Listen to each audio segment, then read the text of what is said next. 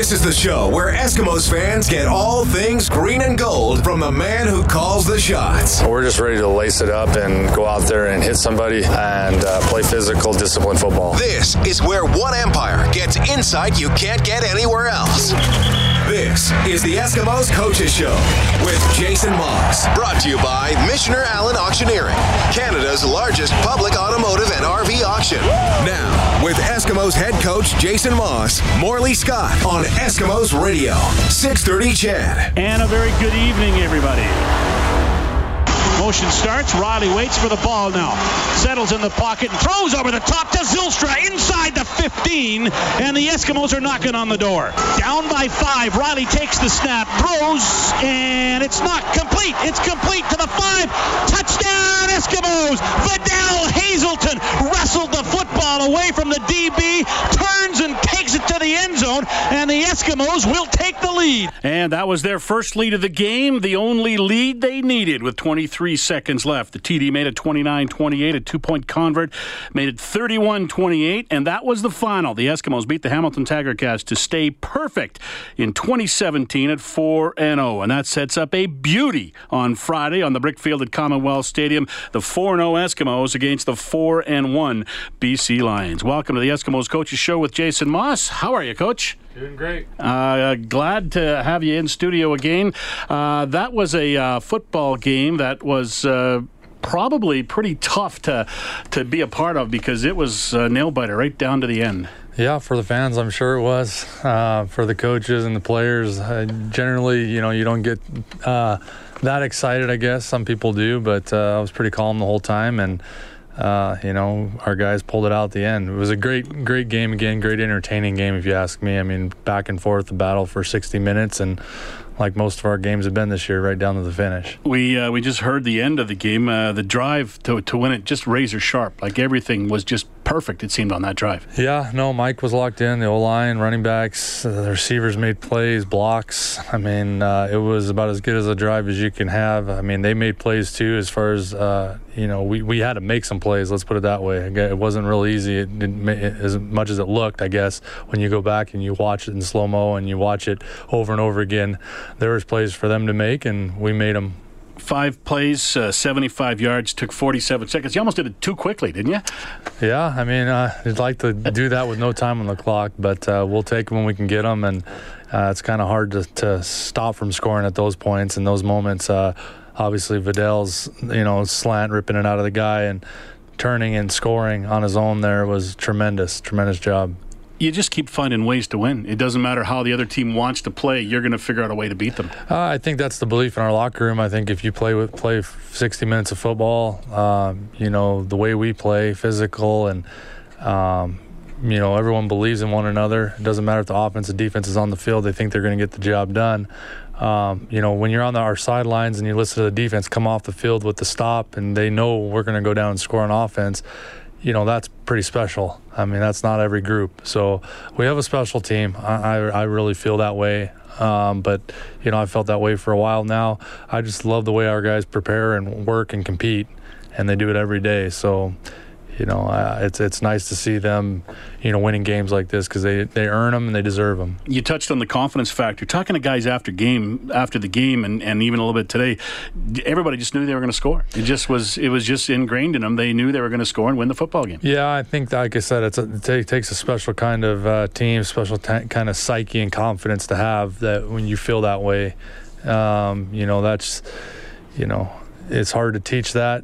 It's just something that's ingrained in the guys mentally. The way we practice, the way we compete every day, they expect success. They expect success when they walk on that field, and I think when the going gets tough, our guys rise to the challenge, and that's what I think you're seeing in the crucial moments of each of these games. The calmness and the confidence, I guess, starts with the leader in this situation, which is Mike Riley, who was, again, as I mentioned earlier, razor sharp. Everything went well, but his demeanor going out on the field, it's just something to watch.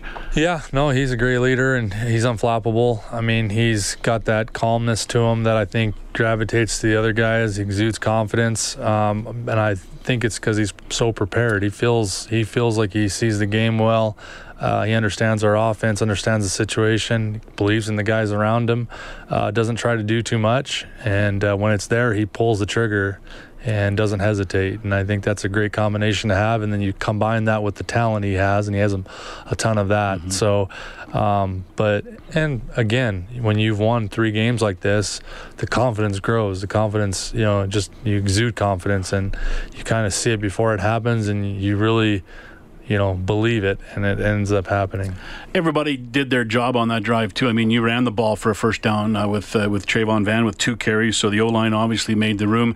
Hazelton had 2 catches. Zylstra had 1, but one receiver who I know not in your office is going unlooked on that drive, but what a block by Duke Williams to spring the winning touchdown. Yeah, I mean, it was awesome. It was a great play, and if you look by his the reaction he made after we scored, he was as excited as anybody for making that block and springing Vidal. And he's a pro. He's very unselfish. Like every receiver, they want the ball in crucial times and they want to make an impact in the game. But I think after last week, we talked in our locker room that we could all play better, and there were things that Duke could do better.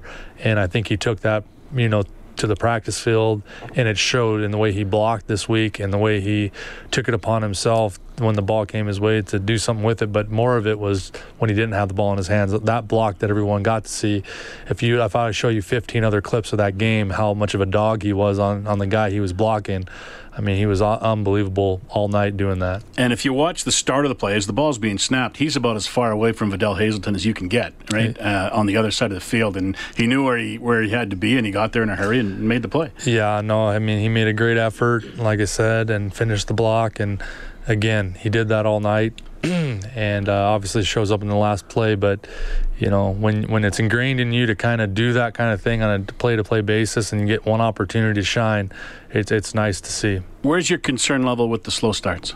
I know it hasn't cost you yet, but obviously you don't want to keep playing with fire like that, right? It's something we address, something we talk about. Again, why can you perform so well at the end of games and you can't perform well at the beginning of games? I mean, it's a enigma, to be quite honest with you. I mean, we've tried different things. We run very similar plays at the beginning of games that we run at the end of the games, and somehow we execute them at the end and we don't at the beginning. So, there is a filling out process to every single game. You're never going to always know exactly what your opponent's going to do. You try to. You game plan for it. But at the end of the day, I think a lot of ours is just lack of execution on our parts, and I give other teams credit too, but even this past game, our defense had 2 opportunities for turnovers. We get one, we give it right back, and then another one we have a face mask on another turnover. So both of those would have led into our offense having the ball in a better field position and demoralizing their team with 2 turnovers in the first quarter. And you hope that at that point you go down and score on those and capitalize, and maybe it's a faster start that game. Yeah. But for whatever reason, that's not happening for us. Like you said, it hasn't caught up to us yet, but it's not from a lack of trying, I can assure you. End of the day, you're winning football games, and that's what matters most, right? Absolutely. Finishing is most important in football. I can assure you of that. Eskimos head coach Jason Maas with us on the Eskimos Coaches Show tonight. Jason, next man up is an old football phrase. It might become the motto for the 2017 Eskimos. Talk to me about dealing with what you've had to deal with injury-wise. I mean, I think it's exactly what you alluded to. I don't think you use it as an excuse. I don't think you're down at all when it happens. I like to look at the positives of the situation, which means we're getting a lot of guys experience. I believe in the guys in our locker room. I mean, the guys that end up stepping on that field, I wholeheartedly believe they're going to get the job done. I've always said that there's a reason guys are backups. There's a reason there's a hierarchy in football, but that doesn't mean when the next guy comes in, he can't get the job done.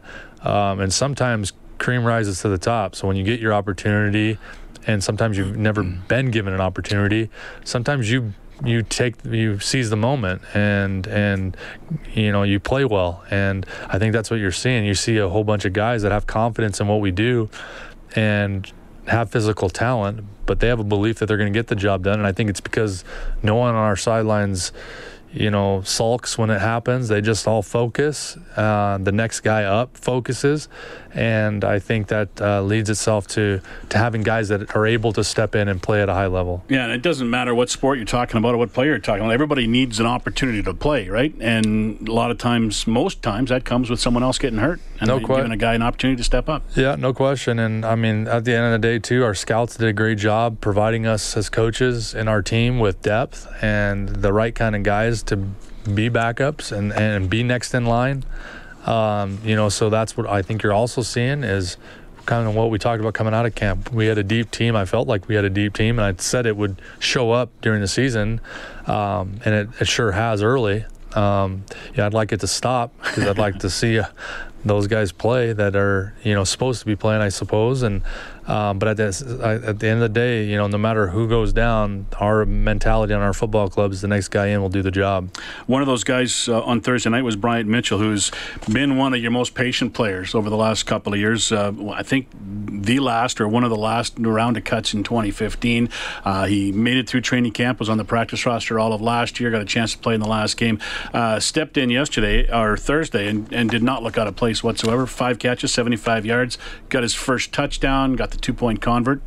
Didn't look out of place one bit. No, I mean, he's been a pro. I mean, and when I say pro, I mean, that just means you understand what it takes to get the job done. I mean, there's attention to detail in our offense. He accepts that.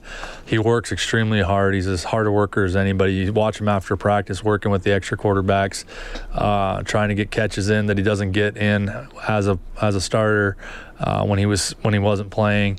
Takes the job seriously. I called him, 3 or 4 times in the offseason to see how he and Brandon were doing. They're both working out in San Diego together, training. He came in camp in extremely good shape. He had an unfortunate injury in camp, but he understands our office extremely well, and it allows him to be put in multiple situations and compete. So he's a heck of a player, and like I said, I've said before, we're excited and thrilled to have him. It was really receivers by committee in this game. I know Brandon Zylstra got his yards, but we saw Hazelton step up as well, and probably got a chance to get the ball a little bit more and made some key big plays. He was telling us on the post game that he just kept going to Mike, just saying, trust me, give me the ball. And when push comes to shove, he got him the ball and he got the winning points. Yeah, I mean, I think the longer you're in our offense, the more you understand that, I've said it before, the defense kind of somewhat dictates who gets the ball. We, as coaches, try to put our guys who we feel are going to get the job done in the right situations. And Vidal's one of those focal guys. He's going to always have a big role in what we do. It's nice to see Mike, get him the ball in crucial moments and give him the opportunities, but it's even better to see Vidal make the most of those moments too. And, most likely that's going to continue. Yeah. Do you ever, I know the offense, and we've talked a lot about the offense, the ball goes to the open guy. Do you ever get in a position where you say, we got to get Vidal a ball to get him into the game, or we got to get Brandon a ball or somebody else? Do you ever force the issue with one receiver just maybe to get him going a bit? I would, there's each game plan that we put together, you have primary receivers on every route. So there's always a guy that the quarterback looks to first, and then the progression happens after that. So there's always a list. You have it for every receiver, what your primaries are. So if we notice that a guy has been slow starting, we haven't gotten him a ball, or the defense is trying to take him away in certain areas, we'll look at the list and say, okay, what do we have for Vidal? What do we have for Brandon? What do we have for Corey? And see what's coming up on the call sheet. So yes, it is talked about if a guy hasn't had a touch, because ultimately you'd like to spread it around, because then the defense doesn't know what's happening and what's going on. They're trying to dictate to you a lot of times where the ball is going to go, but you can kind of, not to say force the issue, you can put a different guy in those spots that the defense has given up if you can recognize it quick enough. You mentioned Corey Watson. He had another strong game too. Scored a touchdown. Dwayne Ford on the TV broadcast said he's known as a banger, not a dancer, but he was doing some dancing in the game. Now, his touchdown was a thing of beauty. Just like the other touchdown by Mitchell, he just kept going. Right? Yeah, saw the open field and weren't going to be denied. Absolutely. If you watch BC play Hamilton the week before, they all the receivers made unbelievable catches through the air. I mean, there was, everyone talked about Burnham's one-handed catch. There was 5 other catches that Nick Moore made that were impressive. Our guys, most of it happened with their feet. When they caught the ball, they had a ton of yak in that game and made huge, crucial plays, touchdowns in that game. 3 touchdowns were all yak. So, and even on that catch by Corey, people probably didn't see was Vidal knocking out John Chick on that play too, as he was trying to chase him from behind. So our receivers were great with the ball in their hands. Always in the right place at the right time when we needed them to be, but their blocking was the best Carson and I and our offensive coaches I've seen in 2 years. They took a really a great approach to that game of how they wanted to be as a receiving group, and it paid off for sure. All right, this is the Eskimos Coaches Show with Jason Maas. 17-17 now in the game in Toronto. There's Monday Night Football in the CFL this week. 13 minutes to go. The Argos and the Red Blacks are tied at 17. Ottawa's come back to tie it. We're going to take a break. Be back with more. We'll look ahead to the BC Lions on Friday night. We'll also talk a little bit about the Eskimos day to day when we return on the Eskimos Coaches Show on 630 CHED. The Eskimos Coaches Show with Jason Maas. Brought to you by Missioner Allen Auctioneering. We have the selection. You set the price. Now, Morley Scott on Eskimos Radio. 630 CHED. 7:30 start time for the Eskimos and the BC Lions on Friday night. We'll have our countdown to kickoff show beginning at 6 o'clock on Friday to get you ready for the football game. We're going to talk about that game coming up. One last thing with the head coach, Jason Maas, before we move off of the Hamilton game and look ahead. Mike Riley probably saw more pressure and took more hits in that game on Thursday night than he's seen all season. Give me your take on what you saw protection-wise. Well, we had a couple breakdowns mentally on our protections. Physical breakdowns are going to happen. It's the mental breakdowns that tend to hurt more than anything. I mean, you play against athletes that are great athletes, so the physical stuff's going to happen here and there. But more than it seemed like everybody took their turn. It wasn't any one guy generally, so that's more of a combination of everyone. You can play 60 plays great, you have one mess up, but if 6 or 7 guys who are in charge of protecting mess up once, it tends to snowball on you, and I think that's kind of what happened to us, at times in that game. But I think our quarterbacks coach, Jordan McSemick, he summed it up best with Mike. And, there's very few quarterbacks that could play as high level as he played with getting hit. And particularly at the end of the game, just zero in like that after being hit. He was hit, I think, 8 times in that game and hit pretty well. But, he has that focus and that ability to just not let it bother him, and not every quarterback can do that. So, we'll shore things up though, and like I said, it wasn't anything major. It was just one here or one there, and they were all one-offs, but a lot of them added up. Monday Morning Magic today. It's been a long-standing tradition. You did it as a player. You've done it as a coach. Just tell me about what that morning is like as you head to K-Days and help some special needs kids on the roads. I think it's a great opportunity for our players to get in the community with kids that that are there enjoying it and loving it, and then you get to see all their smiles on their faces, their family enjoying a moment outside, and getting to go on those rides, and our players riding on the rides with them and talking to them and celebrating the day. Didn't matter what the weather was today. There's 1,500 people there this morning with us and all enjoying themselves, and I think it's an important thing to do as a team that's a community-owned team, and is a big part of the community, and it's nice to give back, and you can see the deal it is to the kids and the families, and you love it as a person. It makes you feel good, and it gives you really good joy, and we don't get to do that all the time. So whenever we get the opportunity, I think it's important that our organization steps up and does stuff like that. And the big thing of note in that is that every player, every coach and management, the cheer team, everybody was there, which is just shows you how important it is for the Eskimos to be a part of it. Yeah, I think that was special. We set it up that way. That it was a mandatory event. It was, you guys are all going to go. You're going to enjoy your day, enjoy your time there. We still had to work. It was a work day for us, but we took the time out to do it because we all felt as an organization it was what's right first off. And again, I think it's just a great thing, great cause, and I think we all enjoyed ourselves today, so it was good for everybody. BC Lions on Friday night, huge game. I mean, it's great to have those kind of games, to be involved in those kind of games. A quasi first place on the line.